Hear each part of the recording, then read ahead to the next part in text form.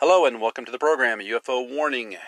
I wanted to do a quick update in this episode on the recent news of Mr. Tom DeLonge and the Two of the Stars Academy and the CRADA contract they have signed with the U.S. Army. And it looks like about 3 days ago, Mr. DeLonge retweeted this tweet, and it says, TTSA has announced a cooperative research and development agreement, CRADA, with U.S. Army, CCDC, to advance our material and technology innovations in order to develop enhanced capabilities for Army ground vehicles. So there you have it. The samples of UFO metamaterial, and it looks like they do have them because the U.S. Army has referenced them in documents as if they are legitimate. At least they think they are. And from what I've found online, it appears that there are at least 7 samples of UFO metamaterial. This is material parts, basically, that came from UFOs or UFO encounters that Mr. DeLonge and his company have scoured the globe for. And according to Mr. Elizondo, one of the associates, these come from government and non-governmental sources.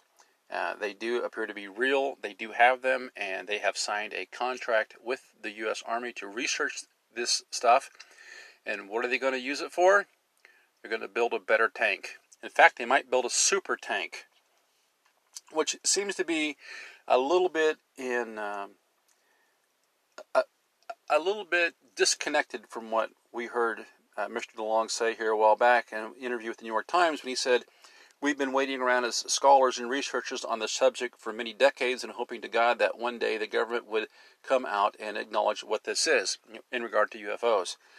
Well, I'm sad to say the first thing that Mr. DeLonge does when he gets his hands on an actual piece of UFO material, metamaterial, a UFO part, instead of trying to figure out what this stuff is and how we can use it for the betterment of mankind, they appear to be mainly interested in building a super tank for the U.S. Army.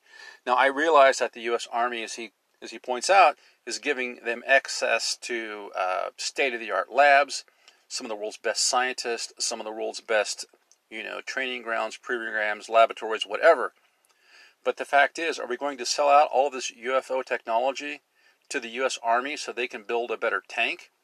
And what do we get from this? What does the general public get from this? It's quite possible that Mr. DeLonge and his company will discover some way, with the help of the U.S. Army, to commercialize this UFO metamaterial, at which point they're going to become even more insanely rich than what they already are.